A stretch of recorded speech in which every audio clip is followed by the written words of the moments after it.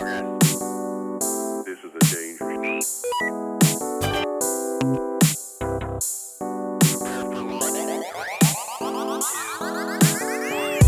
What's up, guys? Welcome to another episode of Even More About Nothing. I am one of your illustrious co-founders of this show, Rafiki, and it will always stay that way. How you guys doing today? I don't know Wakanda! I don't know why you used the Wakanda! word illustrious. Wakanda! That's all I gotta say. Are you doing? Wakanda! Are you doing? Are you done? Are you done? Are you done? Are you done? Are you done? I will feed you to my children. I don't know why you used the word illustrious. You know what that means? Yes.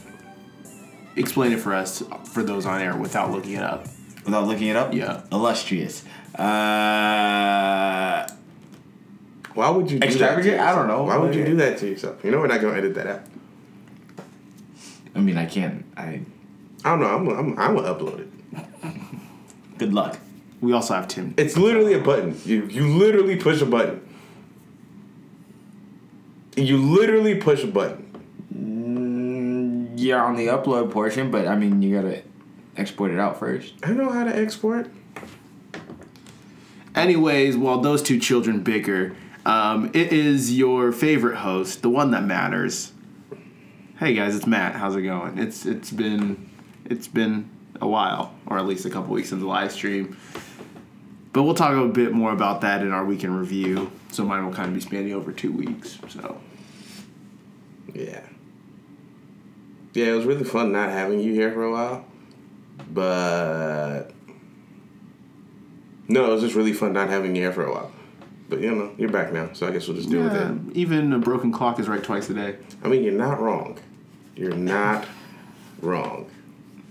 But it's me. I'm back. Your favorite host, the ultimate host, the greatest host of all time. Okay, Nick Cannon. Listen, I've been watching Deezus and Mero, and they have this one thing on their podcast where they just do a bunch of AKAs, and then Deezus has this thing where he just basically just talks in this very calm voice and just has a very interesting scenario. And I said it to a friend of mine in a text message, and it's my favorite thing I've been saying all week. So here goes. Shout out to Deezus for the inspiration. Sup, y'all? It's Mookie, a.k.a. the greatest African this side of the continent, a.k.a. King Don Dada, a.k.a. I am the captain now, a.k.a. if you see me in Starbucks dripping a mocha frappuccino, respect my agency and greet me with a firm handshake and a Bible verse. So how's your week going? Wait. Oh, that was weird. Oh man, if you guys haven't listened to the Deezus and Mero podcast, everything that's on their channel is hilarious. The podcast is so much funnier because they don't have any filter. Just go listen. Just even if you don't listen to the podcast, just listen to the 72-minute intro. It's literally a 7-minute intro. It's hilarious. Just listen to the intro. It's funny. It's funny. It's funny. All right. Well, my week's been good. Been really mellow. Didn't do too much. Went to go see Black Panther, of course, which we're going to be talking about at the end of towards the latter half of the show. So you guys, obviously you're going to stick around for that. And just work. Just work. Can't say too much about the week. So, yep. So the past 2 weeks, why I wasn't on last week was because I was taking a vacation. I was in San Diego, living it up, living the dream. Kind of sad that I'm back in Kansas City now. Mm-hmm. Kind of sad you're back too. But, it's okay. We were both disappointed. You know what? Never mind. I'm working on myself. He said, I'm working on myself. So yeah, it was just fun. We spent San Diego, went up to LA. So Timmy Tonga and I and our friend Drake, we went out to LA for a day, hung out there, got to see some cool stuff. Just a nice relaxing trip. By the way, follow me on Instagram. See some of the pictures I took out in San Diego. It's at Matt_Ogutu. That's Ogutu. And then this week is, I don't know, it's just been another week because, coming off a vacation high and it's just like, back to this place. But other than that, went to see Black Panther as well, which we'll talk about, and that's about it. Yeah, so I've done nothing. Seen Black Panther twice, though, so that makes up for a week of zero productivity. Kidding. No, just doing, like, regular human being stuff, whatever humans do to keep themselves entertained and, sane. Went and, like, kind of sort of looked at electric cars this week, because I want one. But then I quickly realized they are not even in my tax bracket, so had to X-nay that real quick. But other than that, saw Black Panther. Obviously, you can tell how excited I am for it. I kind of just want to cut to the end of the show and start talking about it, but we gotta do our due diligence about the people. So, what's up on the docket? So, we've got the Incredibles trailer. Came out this week during the Olympics. For those who watch the Olympics, what's your favorite sport in the Olympics? Just tell us in the comments. But anyways, needless to say, obviously it was kind of an interesting time to drop it when pretty much most of the world is watching. After you guys have seen it, what are your initial thoughts, initial reactions? How do you feel about it? I thought it was interesting, especially because they didn't give us they gave us what we wanted, and the fact that we are getting to see them kind of take on the Mole King or whatever, but that's only going to be for the first, fifth of the movie. And then the rest of the movie is about... So, the first movie was focused on Mr. Incredible. The second one will still be kind of focused on Mr. Incredible, but Mrs. or Elastigirl is going to be the one that's in the limelight because she's the one that is going to put heroes back on the map. And not just vigilantes again. So then you'll see him kind of being the stay-at-home dad, superhero edition, and he battles with that. And I can appreciate that. Yo, you can tell he struggles. They made him struggle. That 5 o'clock shadow was hitting him heavy. Mm-hmm. Have you seen it? I just want more Jack scenes. That's all I care about at this point. More Jack scenes. Which, I mean, you get that vibe that obviously it's going to focus on him. I mean, that's got to be the primary reason why Mr. Incredible is struggling. Just looking from it. I mean, Dash and Violet can take care of themselves, let's be honest. Yeah, whenever Frozone went to go see him, and he was just just don't give him any cookies. He's like, that's not an option. That's not an option. Listen, I need help, and cookies are help. No. How do I phrase this? Cautiously optimistic, but I'm keeping my distance. I saw the teaser trailer, and I'm done. I'm not seeing anything else. I'm essentially, at this point, zero dark 30 on this movie. I just want to go in the theater day one and watch it. Because I feel like it could go really well, or it could be very mediocre. But that's just me. There really haven't been, at least in the Disney and Disney Pixar era, don't get me wrong, there are still some awful movies, but generally they tend to sit on the better side of the scale. Yeah, but then again, here's my thing. Tend to. Here's my thing. It's how do I explain this? What made The Incredibles good in the first place was the family aspect. And I don't want them to lose that, and it doesn't seem like they have. But I don't want them to go too far into the family realm that they forget it's also a superhero movie. You know what I'm trying to say? It's that very delicate balance. So, I don't know. I'm optimistic, but cautiously. That's all I have to say about it. You guys know by this point, I don't really watch trailers anyway, so I'm really done watching trailers now. I'm done. Okay. Fair enough. Guys, anyways, let us know your thoughts on this. Are you excited to see it? Not excited? If you ask me, it's been long overdue. We should have gotten probably a second one. Not, what has it been, 12 years? I think it came out in 2004, the first one? Something like that. Like, that's just absurd. But either way, I'm excited for it. Should have been long. It's long overdue. So, moving on, we're going to get into games like always. What is an even more about nothing conversation without games in it at all. So a pleasant one, I might add, because Mookie's not involved.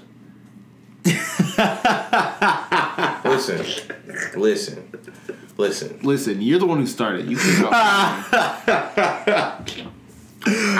you came for him first. I'm just saying. He clapped back. There are other more civilized ways of handling this. I'm just saying you started it, so I'm going to close the case and let the jury make the decision. Dang. And that being the audience. I'm just saying. There are other more civilized ways of handling this. Or we could just, do the uncivilized thing, which is also way more fun. But on the topic of video games, this weekend, it's like free play weekend, which is becoming a more popular thing in the gaming industry. If you own a PlayStation 4, you can now play Overwatch and Rainbow Six Vegas for free. Vegas was free from what day is it today? Today is... It was free from the 16th to the 18th for both Xbox, PS4, and PC. PS4 got a boost until the 20th, so it'll probably be over by the time this podcast comes out. But hey, you never know. They're also going on with their championship right now. Rainbow Six is a very interesting game. I've been playing it. I played Rainbow Six Vegas 2 like a madman. Did I say it was Rainbow Six Siege?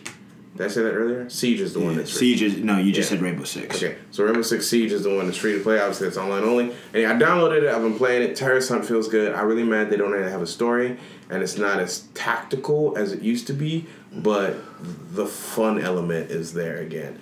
I'm not really in, hero shooters. The only one I'm really, down with is Overwatch, and I don't play that as much anymore.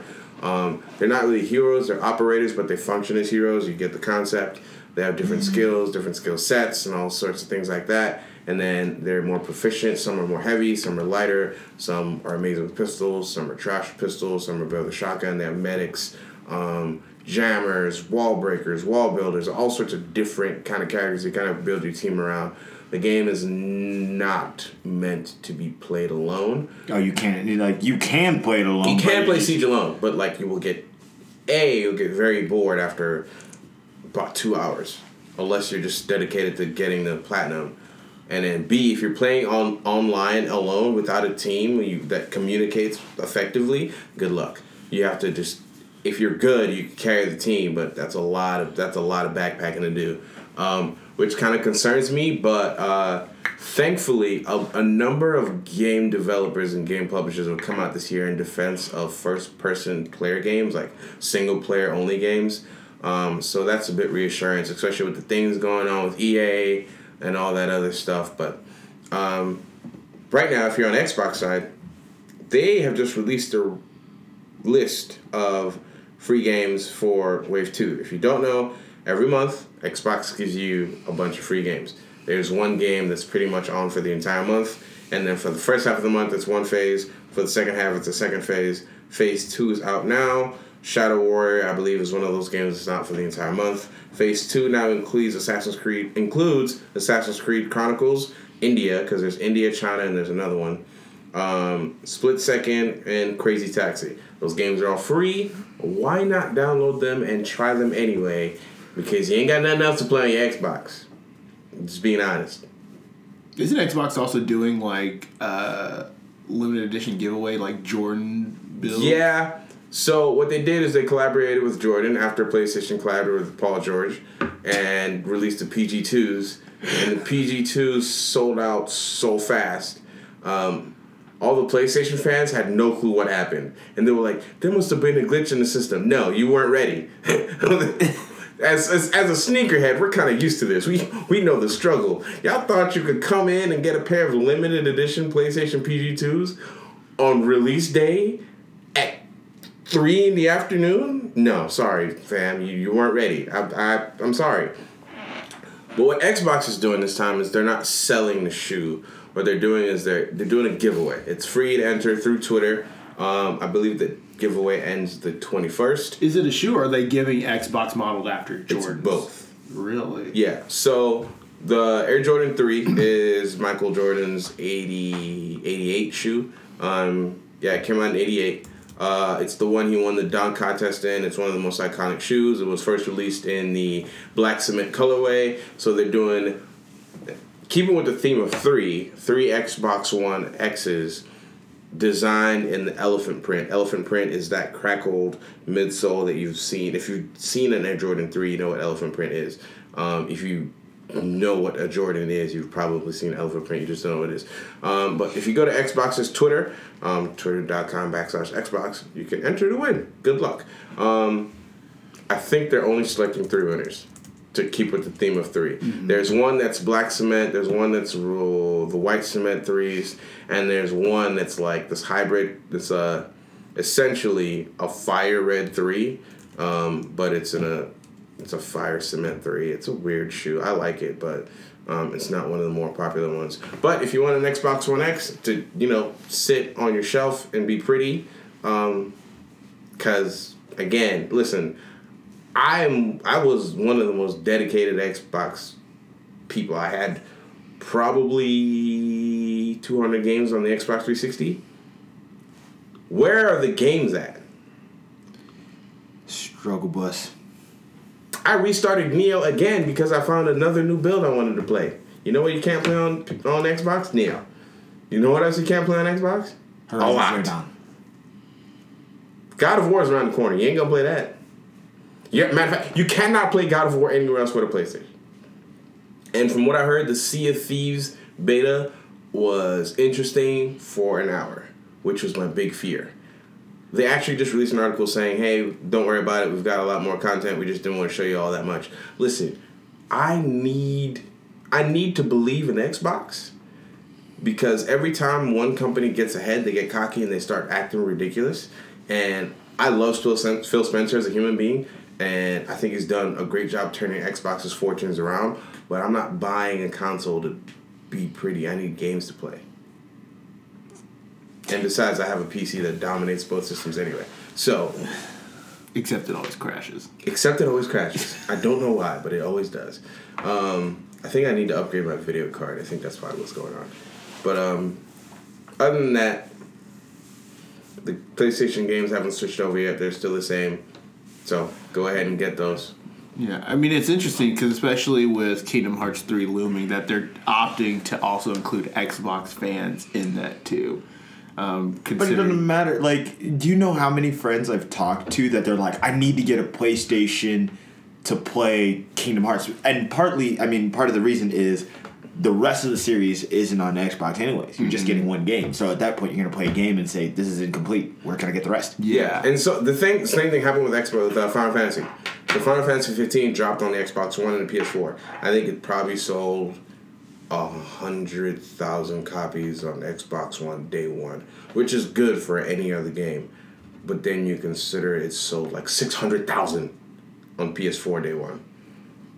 Yeah. Yikes. I just don't see why. Yikes. Why they're opting to do this, especially for Kingdom Hearts, considering, like you said, everything else is on PlayStation. Like, Xbox is already in this game decline for like years. I think it's an interesting ploy by Square Enix. And I think it's a Square Enix thing. I think they're trying to, because as you know, Square Enix has a Japan studio and a US studio, and I think they're trying to like get more people from the US side because good luck finding an Xbox in Japan. I don't know if they actually sell in Japan. I don't know if you can actually buy one in Japan. I'm not like trying to be funny. I that's a legitimate question. I'm not sure if you can actually buy an Xbox in Japan because they don't sell. So on the Western side, so that's actually a credit to Xbox. The West is carrying Xbox sales heavily, predominantly North America, is carrying Xbox sales. I mean, it's still getting curb stomped into the street by PlayStation worldwide sales, but it's getting carried pretty heavily. And I think they want to be like inclusive, because at this point, most people have one console that they're dedicated to, and they want something different. So a lot of people are opting for a PC and a PS4. I know a lot of people are doing a PC and a Nintendo Switch. That's a pretty common thing. I am in the very, very minority in that I have a PS4 and Xbox One, a Switch, and a PC. Did I say the PC already? Anyway, I kind of get everything because, I don't have a life and my budget is still non-existent. That budget I talked about 75 episodes ago, still doesn't exist. So I just need help. Send help. If you know a local CPA, tell them to at me, at Mookie833, because I need a budget. Real bad. Real bad, something like my real dad. Shout out to Jaco for always blessing up with fresh rhymes. But back to the topic at hand, I think Square Enix just wants to capture as many people as possible because this is a single-player focused game. And while they don't necessarily do as much, and I'm thankful that they don't have loot boxes in them, they're doing their best to get sales and keep it that way. And I appreciate that. But, I mean, it has such a dedicated story anyways that... And there are people that have switched over the years that did play on the PlayStation 2, PlayStation 3, and eventually were like, I'm going to jump ship. So there will be a few people that are going to be happy it's on Xbox, but at least they know the story till now. Depends on how much, but I don't know. It'll be interesting to see how those numbers come out and what happens the day the game comes out. So, moving down the list. So, during Super Bowl Sunday, they finally released a trailer for the Han Solo movie, and I'm pretty sure everyone on Twitter was in agreement that Donald Glover made that trailer. Like, it was already it was well put together, but seeing Childish Landino appear, that just stole the moment. Like, that's all anyone was ever talking about on Twitter. That one picture was all over the internet. Dude, all over the facial hair on point. Listen, did you see the trailer at the Black Panther, during the Black Panther previews? Mm-hmm. Oh yeah, you get where he's sitting in the side with the part in his hair. Yeah, I'm like, I wish I had hair because I'd get that part right now, but I'm balding, so we all have our own struggles in life. But yeah, I feel like when that movie comes out, style points all go to Gambino. All the style points go to Gambino. Like, no disrespect to the OG, but Gambino's kind of killing the game. Right? You really killing it. Anyways, so I don't even know what I was doing, but I just happened across this article talking about that they already have Lego figures for the Solo movie, but they also have an actual action figure of Donald Glover, Lando Calrissian. And let me say, that looks like I need it. Mm-hmm. I don't collect action figures, but I need it. But I need it. I need that. I need that. And if, R.I.P. Lego Infinity, but if that game was still around, we would have gotten a dope Landino figure, and I would have immediate first purchase. I need that one. Give me that one. R.I.P. Disney Infinity. Forever will mourn the loss of that amazing series. Did you say Lego Infinity? Don't you mean Disney Infinity? Yeah, you're right. I thought I said. No, you very much said Lego. I might have said Lego Infinity. Well, somebody make a Lego Infinity, a combination of Lego and Disney Infinity. There is the Lego Dimensions. Universe. It's not great. It's not great. Well, kids love it, but they're kids. It's not great. Anyways, actually, quick sidebar.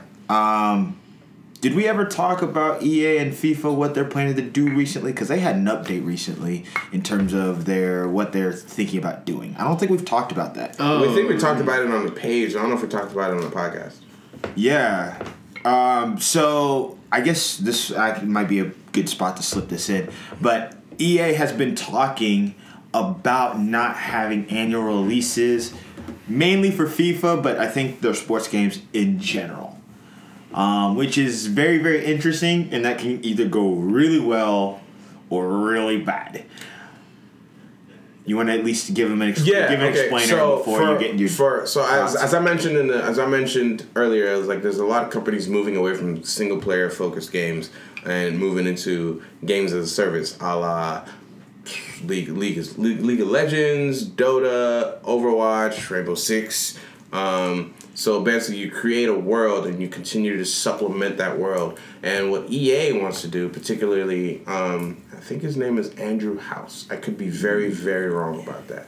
I'm pretty sure it's Andrew House. Look that up. EA is wanting to move away from annually releasing FIFA. And then basically what will happen is you would just basically get the gigantic 20 gigabyte FIFA 19 update.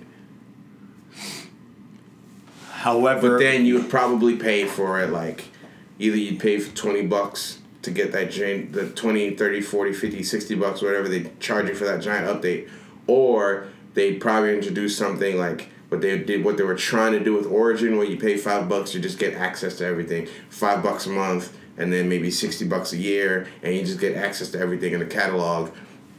That could go really well. It could go really bad. I think it's a good.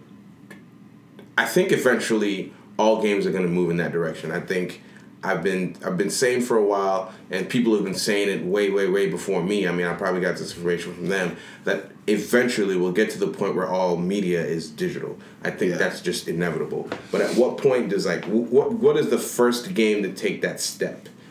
and I think sports FIFA games wants to become that first game to where you buy into the FIFA server and you just get the FIFA updates. Which makes sense because, especially knowing how sports change on a regular, and soccer is played so much throughout the year, unlike a lot of these other sports where they have long breaks, where you see so much soccer and they're always updating the servers. You see, like, when you tap in to download the online squads, you see updates immediately. Their ratings went up, their ratings went down. You see player cards that are getting on the FIFA Ultimate Team getting updated every 3 months or so. They'll send out a new wave of update cards, right? Something like that. At least at the halfway point for sure, because you'll get the winter upgrades for players. It makes sense. I think the problem is execution. And right now, we're about to see probably what will be the first major wave of that, because recently it was announced that FIFA is getting a tournament mode and it will be an update available to everybody for free. Which the last time they did that tournament was supposed to be the World Cup. It's supposed to be the World Cup. Yeah. The last time they did World Cup mode, they did it as a separate game altogether. That was 2010? 2010. Yeah, I think they were the ones that did 2010. Yes. Yeah. So that can be our first indication. How that update goes might really sway them. Okay, FIFA 19 may be the last physical drop we may see, or maybe not, and we just from then on start seeing upgrades and patches and code they're writing in to update the game as it goes. Yeah. So again, EA is technically a European studio.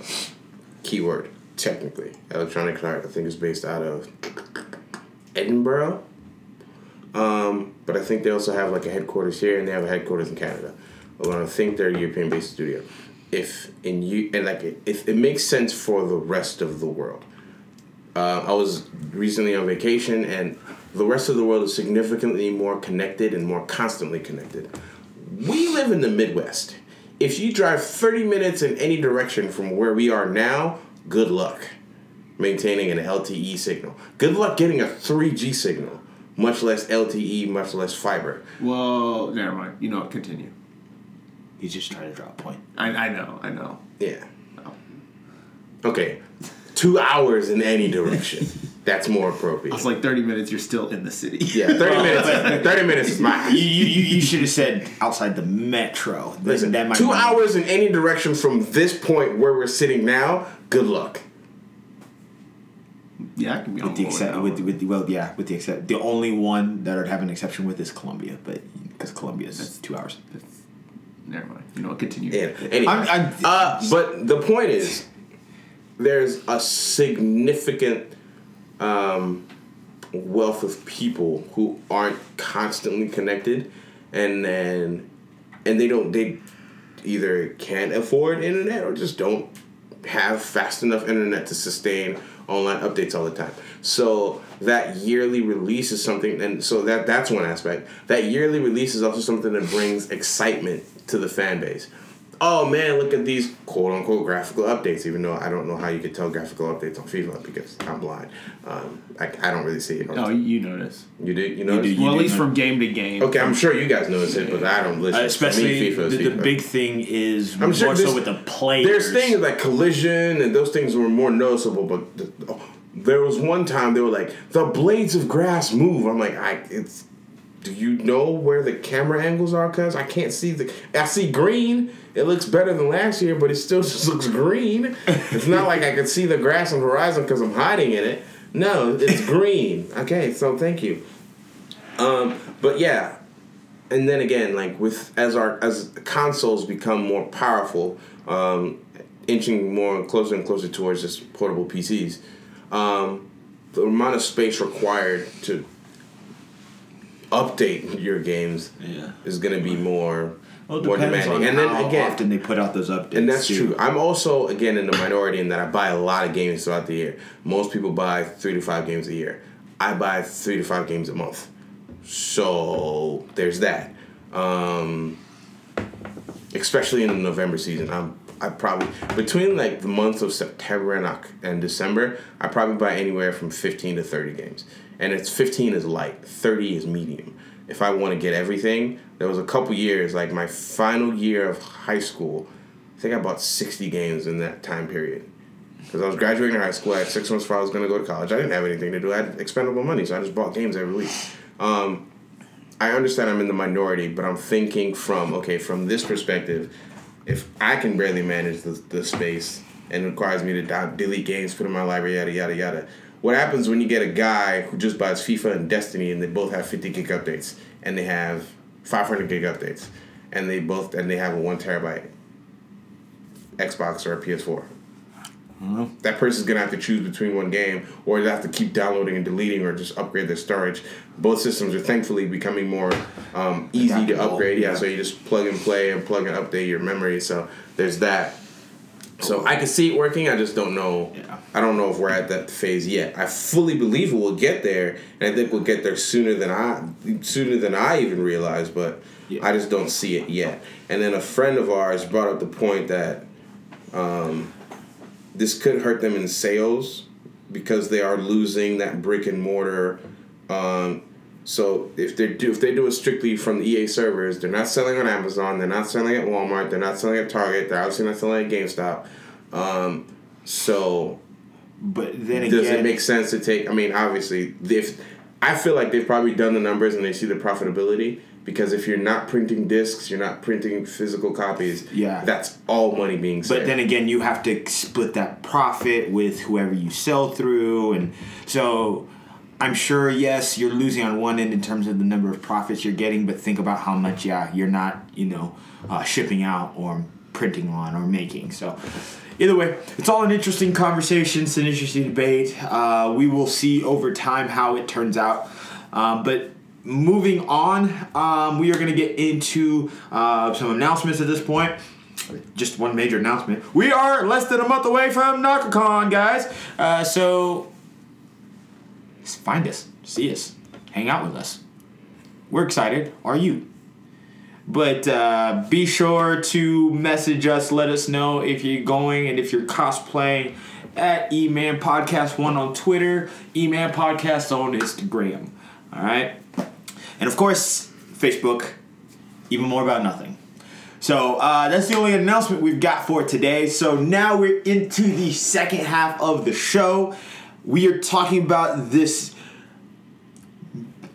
#Wakanda Forever movie, Black Panther, which was just absolutely incredible. All right, before we get into this, I'm pretty sure I know how everybody's rating this movie, but let's just hear it.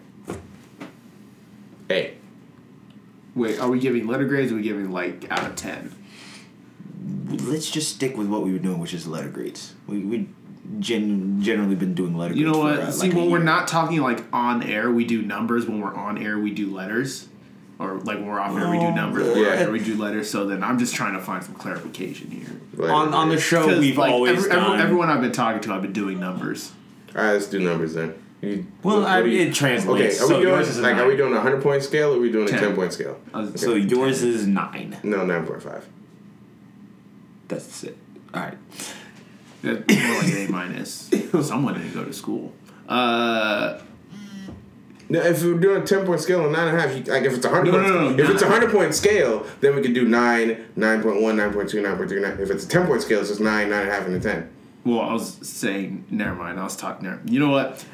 I would say 9 or 9.5. 9.5 for me. Yeah, I'll go 9.5 as well on mine.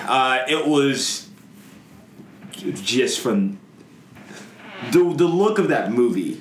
Actually, let's just break this down. I guess into At this point, segments. there are spoilers. If you yeah. haven't watched Black Panther yet, feel free to pause this, go watch it, come back, listen to the rest of it.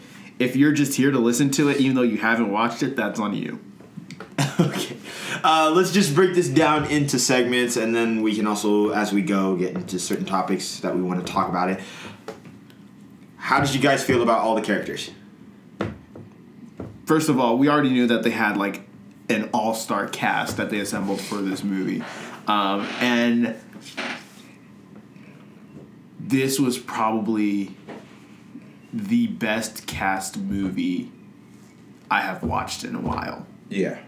I agree with that. I feel like not even just a superhero movie, like this is one of the best cast movies I've ever seen.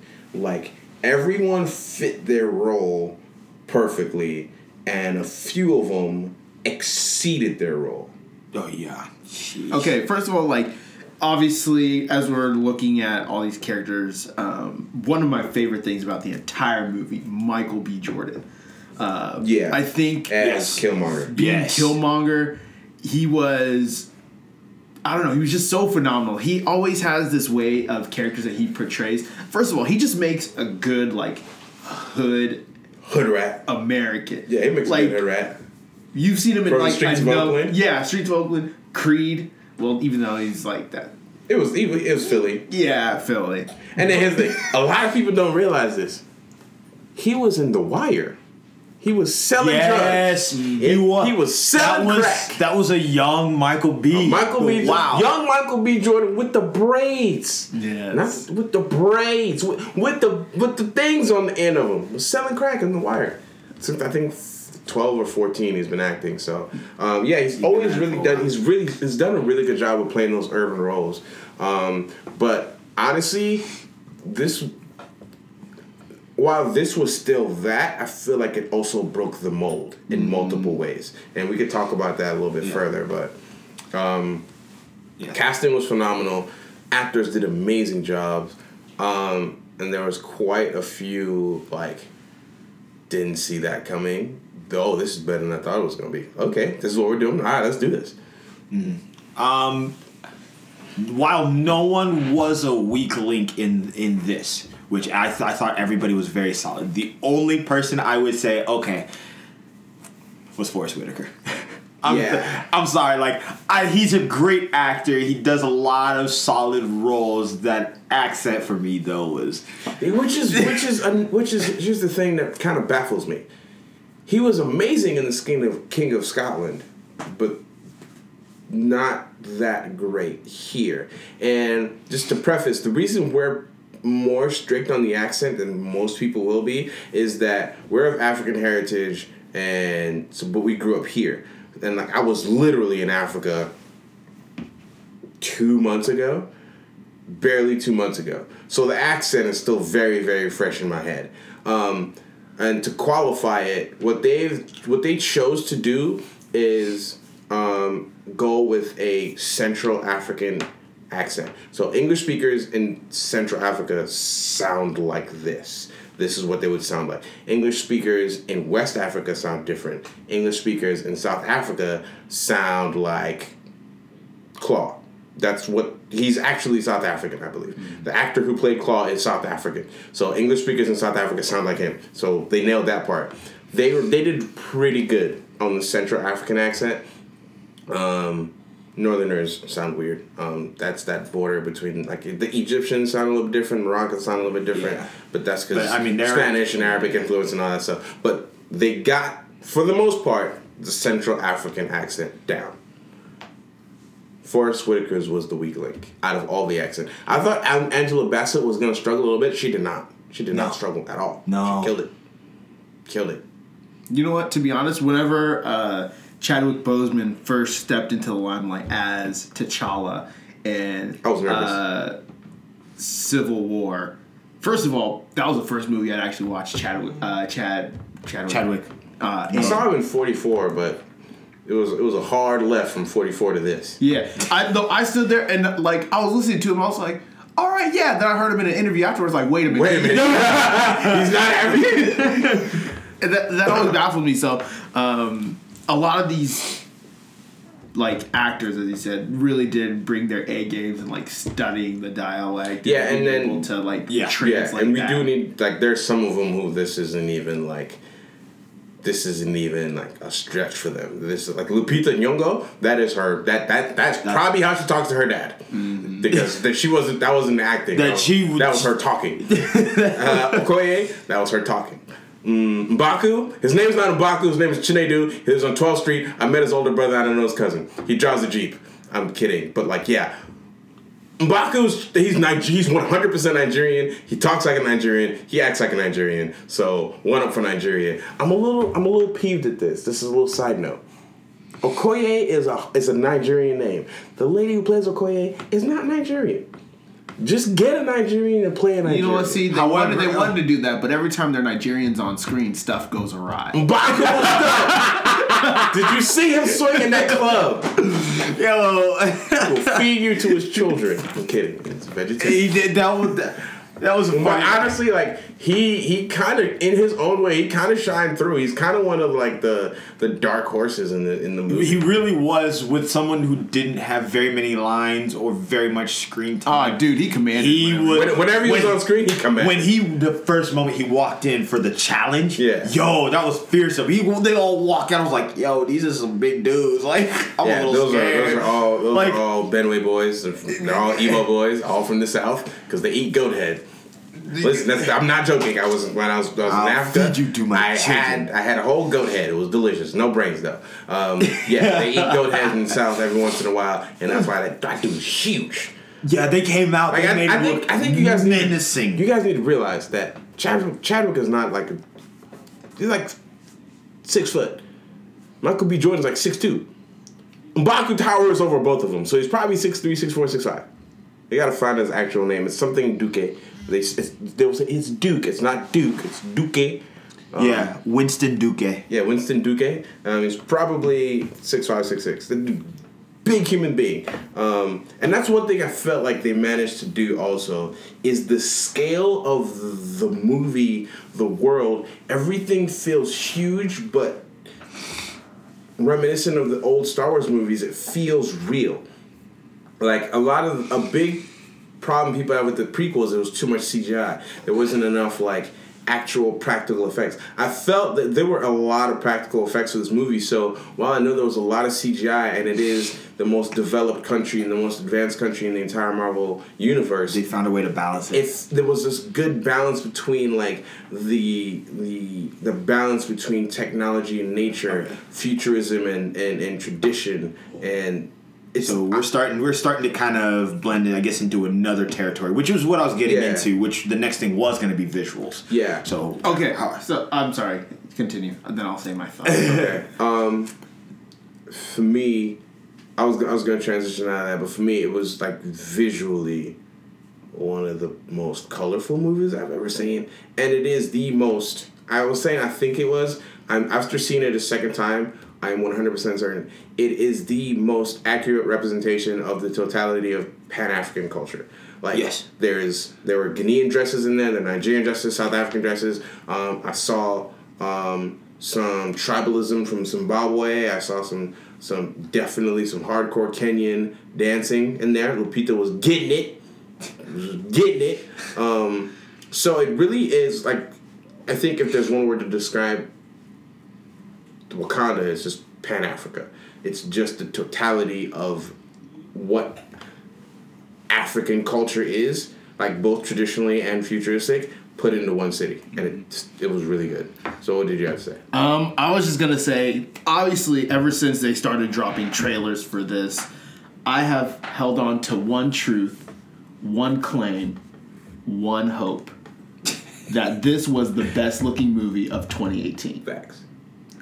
I was 110%. Give me my extra credit. Extra credit. All I'm saying is, like, throughout that entire movie, watching it, I was, while still obviously fanboying about what's going on here, being able to, like, sit back and, like, okay, what doesn't look right? What doesn't look good? Like, what doesn't feel like it flows? And I struggled. I couldn't find, like, a bad scene or a bad frame in that entire movie. Maybe people with more watchful eyes, with more experience, might be able to say, this one was kind of questionable. But aside from, like, the overall view of trying to be a somewhat neutral spectator, I couldn't find anything. Yeah, I actually struggled to enjoy the movie the first time around because I knew we were going to talk about it. So I was overly critical. Matter of fact, if I would have seen the movie once, I probably would have given it a B.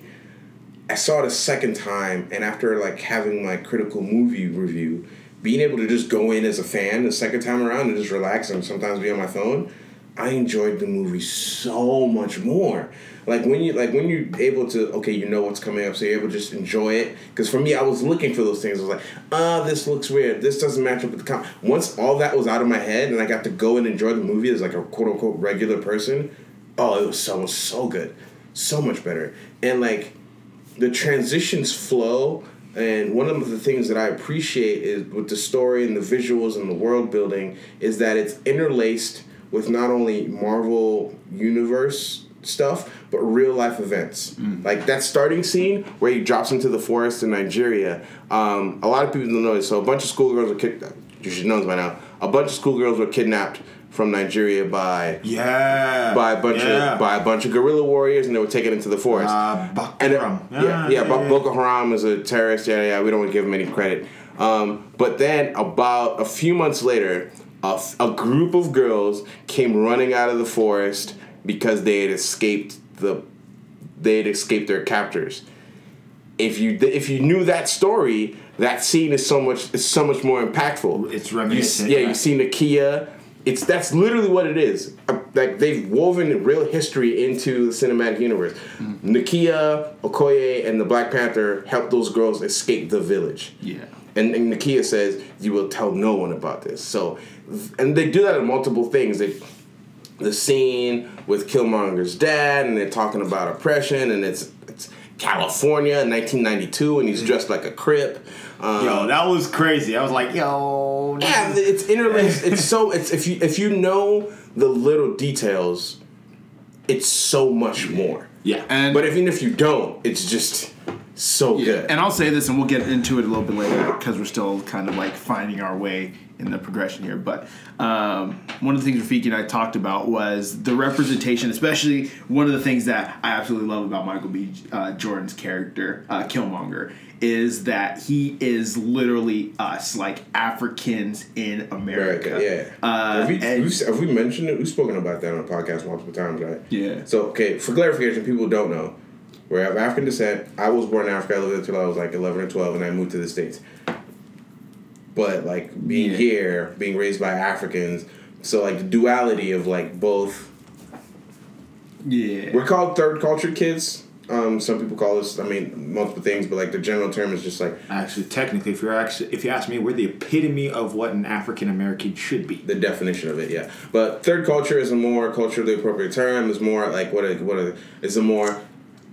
anthropological term. It's a technical anthropological term for people who grow up in one or two cultures. Sometimes some people call it morphed, hybrid, whatever. Third culture is what we're being called at. So for a third culture kid going to see this, a third culture African kid, so good. Yeah. So good. And like as you said, it's the most accurate representation of what a third culture kid is. And that's what I absolutely love about it. And he is able, because he identifies, because his father's been telling him about his heritage, and he's just like, oh yeah, it'd be so cool. Like, as a younger kid, is like to go see this place. Then he grows up realizing like what happened, what they did, and that hate festers, and being able to then be placed or put himself into that environment. And Rafiki had mentioned the whole meta irony of it. He's like, y'all must be so comfortable up in here. Yeah. Because it's the inverse everywhere outside of Wakanda. Yeah. We'll talk more about that later. Yeah, But yeah, I do get there's what a you're lot. talking about. Like, if you understand the intricacies and the details of it, it's such a good movie to like. Yeah. And it's so good because one thing that third culture kids get a lot is a dumb question. Not necessarily a dumb question, but we kind of get sick or tired of asking this question. Is, do you speak any African? That's not a real language. But if you noticed, he still has it. Even though his dad's gone, and we don't know much about Killmonger's mom. She's never in the picture. We just hear about her, which I think that might play on later in the series. We hear about her. He keeps asking. There's a scene where he says, "Ask me who I am. Ask me who I am," and they ask him who he is, and in just out of pure rage, anger, he just yells out in the most fluent Wakandan he possibly can his whole name. And if you caught on at this point, when you introduce yourself, I am this person, son of this person. Yeah. And it's usually my name and then the name of your father. And that's how the Wakandans introduce themselves. So as soon as he does that, I'm like, there's no better way for him to have done that, to like solidify himself and his identity and his birthright as a royalty and like a royal member of Wakanda than that. The director, the screen, the writing, everyone, that for me was the crucial. And that scene, They nailed it. Michael B. Jordan stole that scene 100%. entirely. Snatched it. My favorite part, hi auntie. that was Hey auntie. But yeah, anyway, that's so good. Before, Make a statement, yeah. But also one of the things is like you can obviously you always have those moments in movies where you can tell like, okay, this is CGI, and there's always like two ends of the spectrum. It's like I can tell this is CGI, and it's like I can tell this is CGI, but I don't care because it's fantastic. There was a lot of it that I wasn't quite sure like how to feel on noticing that it was CGI, because I knew there was going to be a fair amount of CGI in this. But a lot of it tend to border on that latter half of, okay, I can enjoy this. Specifically when they had the challenge when T'Challa was facing M'Baku. When they're like panning up the wall of the like all the villagers that were there, it's like, okay, all these people are CGI. The higher it got up the wall, the more CGI you could tell. Yeah, the wall and the people. Also, the other one that was at least outstanding to me was the end after the fight between Killmonger and T'Challa, when they're looking at the sunset. And it's like they're still kind of like in frame, so they're not quite CGI yet. Yeah. But everything around them is CGI and like stuff like that. I mean, it wasn't necessarily bad, but at the same time, it's kind of like so at least visually, still a stunning movie.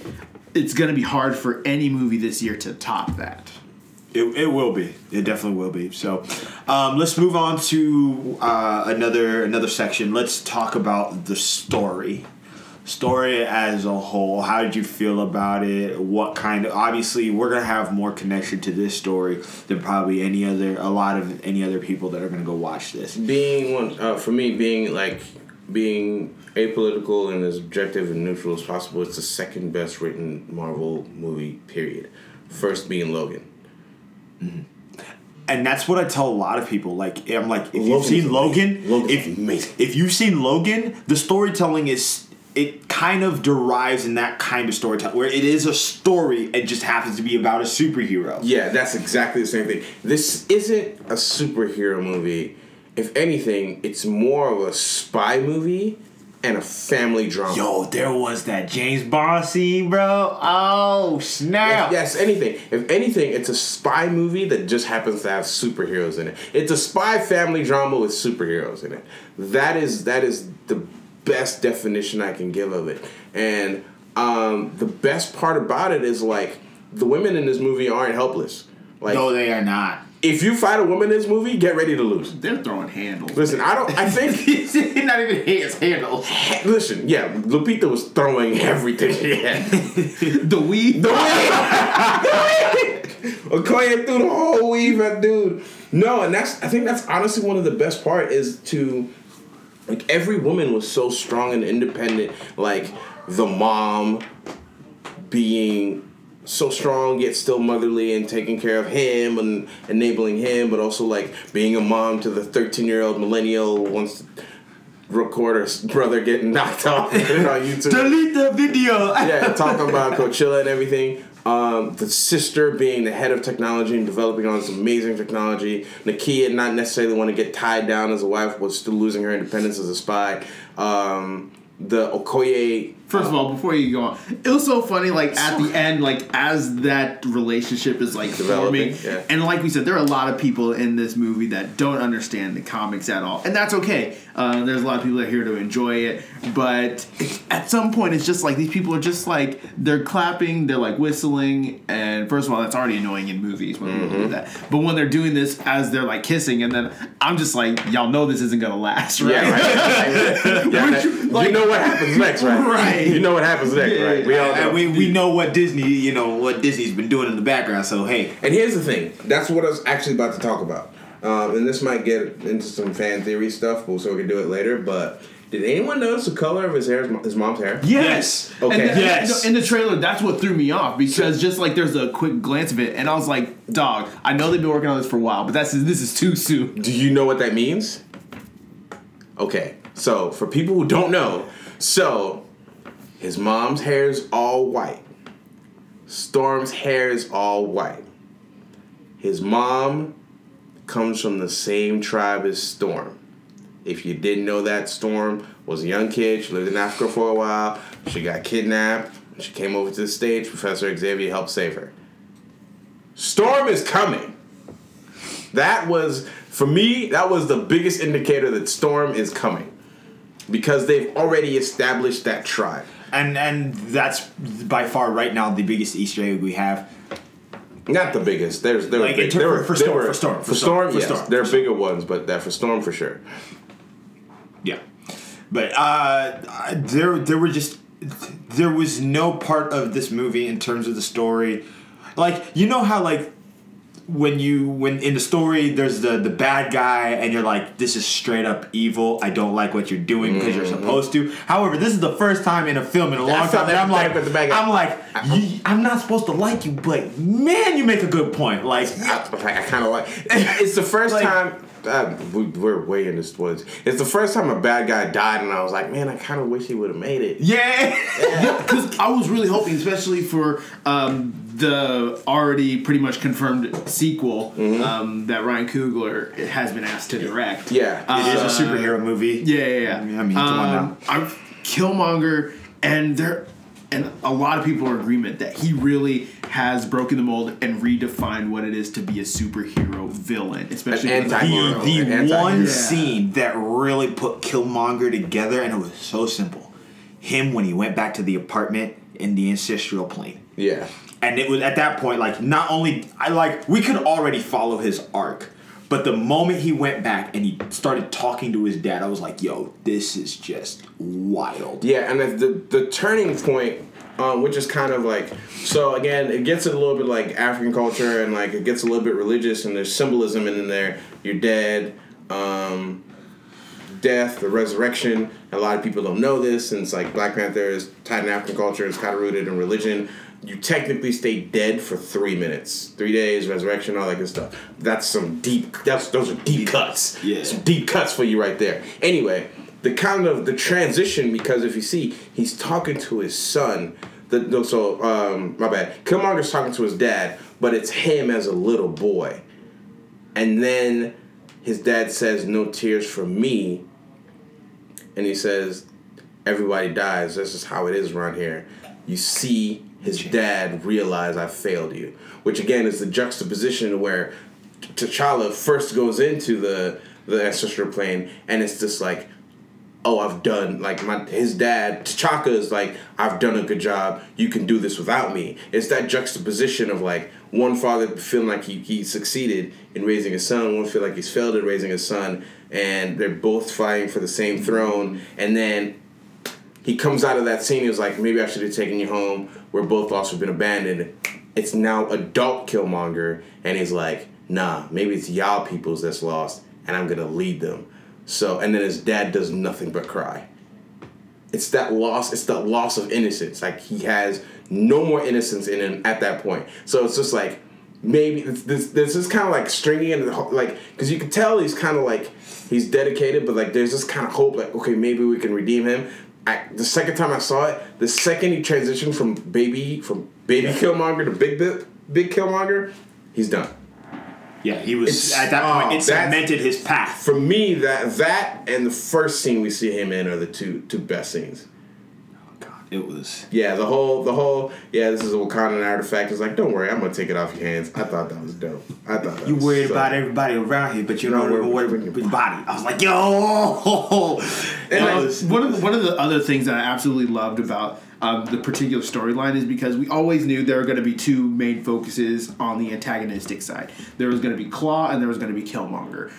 We knew Killmonger would be the main focus, but we never knew like how the transition would happen. They made it so simple, so effective, and honestly, it couldn't have gone any better. But it was crazy how simple, but yet how complex the scene was in just a weird like little moment. That whole from the plane and him chasing him, and he's like, because at least for this particular moment, up until this point in the movie where Killmonger kills Claw, we knew who he was because obviously they've been talking about this, they've been building it up. We knew who he was, but from someone on the outside coming in, they see Michael B. Jordan's character, they see Killmonger, and they think he's just another like partner in this group.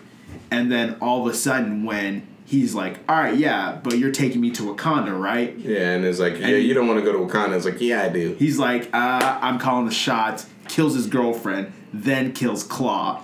The way he calmed her down before he killed her was just menacing, bro. Yeah, and again, so Killmonger is in the comics known for his dedication to one thing, the destruction of Wakanda, and that's one thing that is different from, because Killmonger wants to destroy Wakanda. This Killmonger wants to take over Wakanda and make it the supreme world power. Because again, if they wanted to, Wakanda is technically the richest. It's not even technically. It is. Wakanda is the richest nation in the Marvel Universe by a long shot. Are they the most powerful? It's a thin line, because Tony Parker and Iron Man can arm a lot of people. Can he arm? I'm sorry. I said Tony Parker. He plays.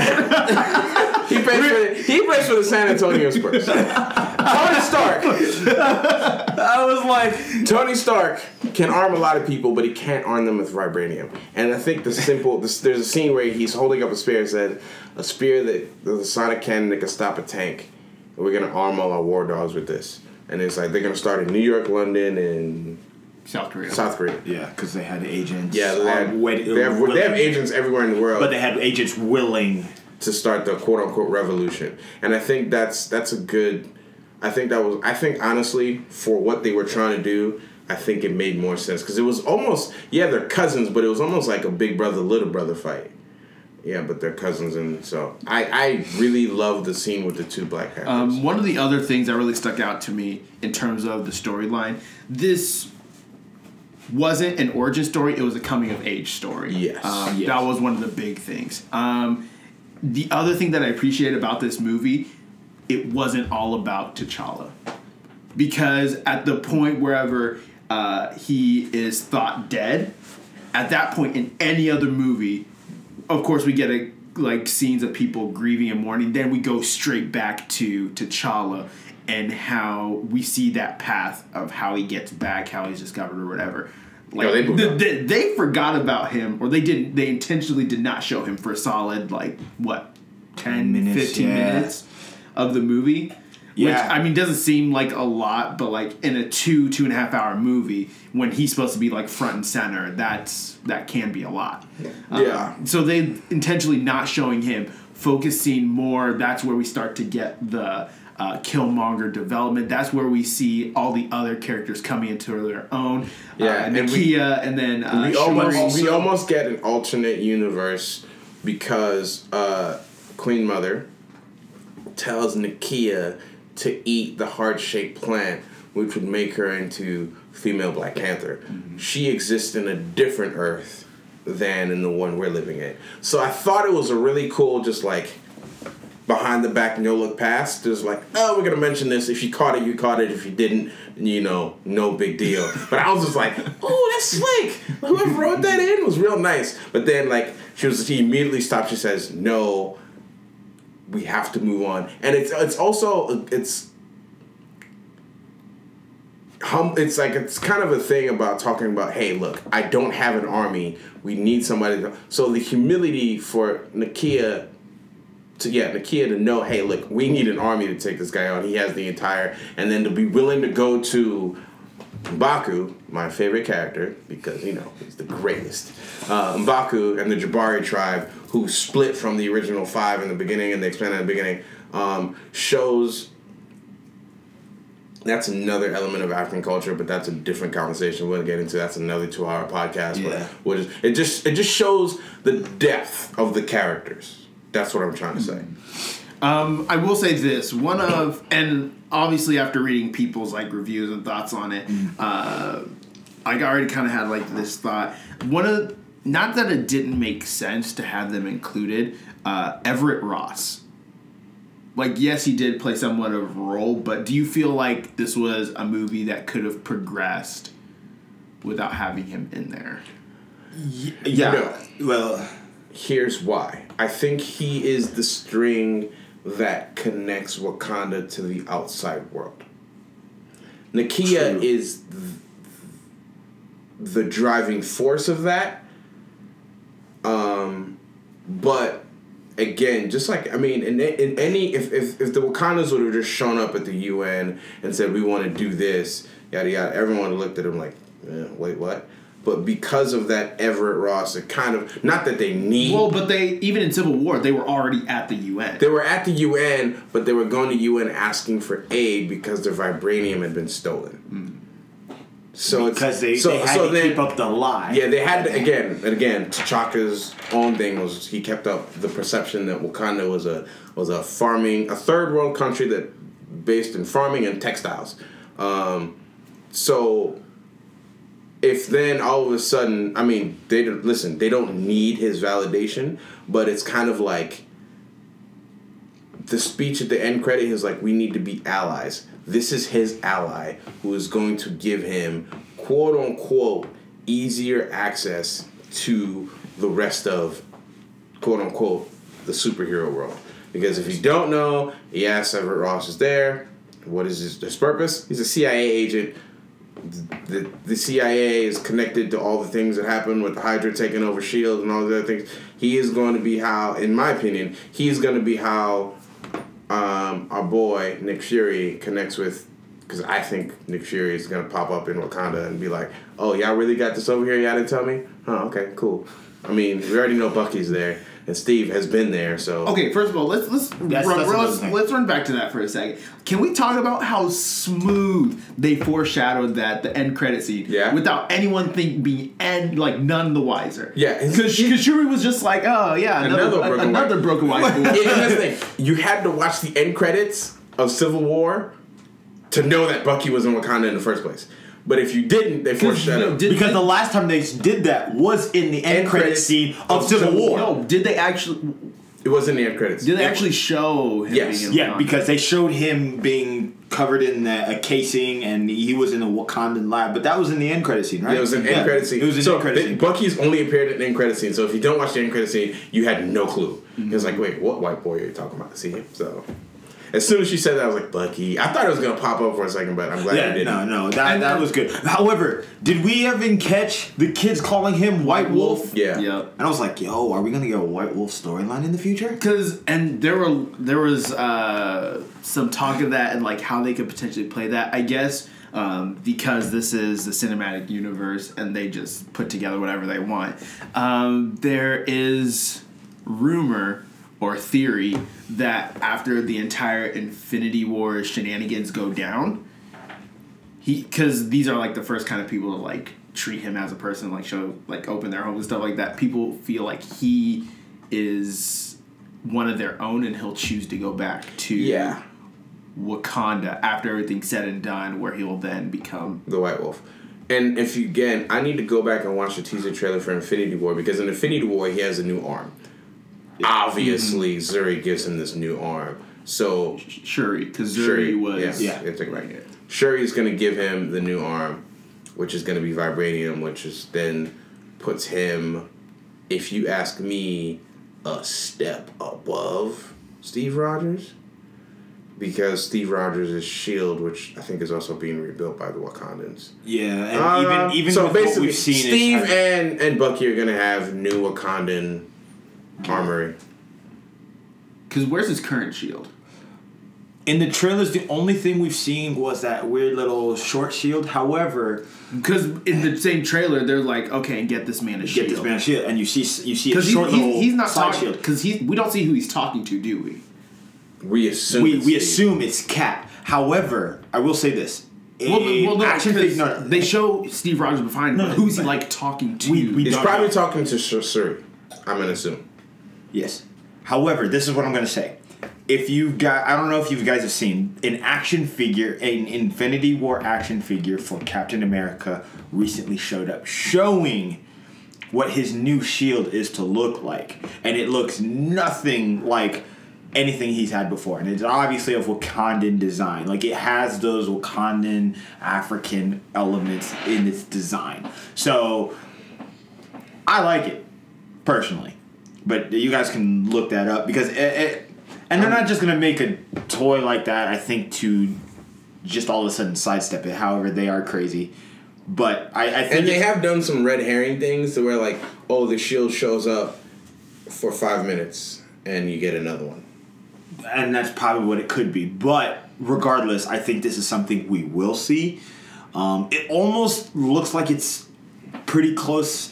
It's in that in-between realm where it's like no longer an arm shield, but it's almost big enough to be close enough to be a full body shield. I don't know. It had this weird, but again, it's a toy, so you can't really gauge entirely. But we'll see.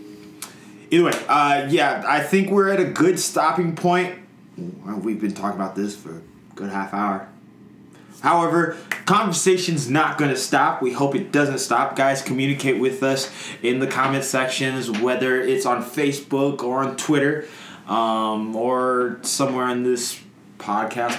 On SoundCloud, I think you can throw comments in there. So, guys, so be sure to let us know what you think of the movie, some of your favorite parts you didn't like. We just want to talk about it.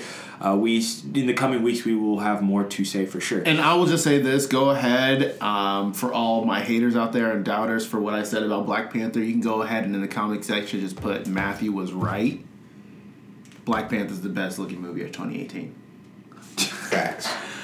But once again, social medias are the podcast on Facebook, Even More About Nothing, Twitter, E-Man Podcast 1, and along with Instagram, E-Man Podcast. Be sure to follow our company page at White Noise LLC on all social media. That is WHITENOIZ LLC, and on Facebook, White Noise Studio. So, guys, with that, we bid you a farewell till next week. Wakanda!